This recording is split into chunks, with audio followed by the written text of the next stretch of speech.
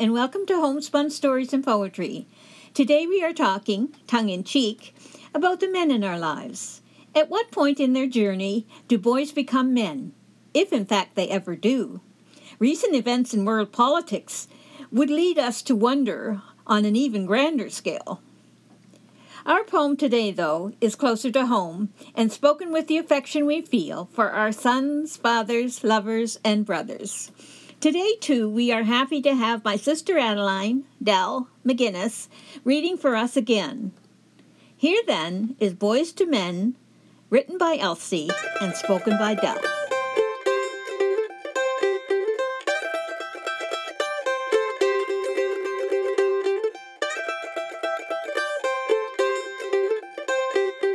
Boys to Men is history. But when this takes place is a mystery.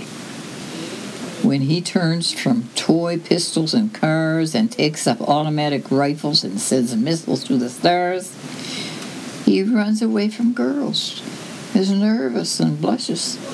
But before very long, he's number one with the righteous. He dreams of power, perhaps money and fame, and he's a little shocked to discover it's all such a game.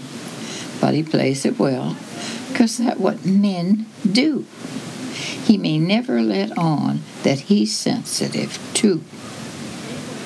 Like the smell of a battlefield makes him sick, but a tall quart of rum gets rid of that quick. Falling in love is a short trip to bliss, but hold on your head, man.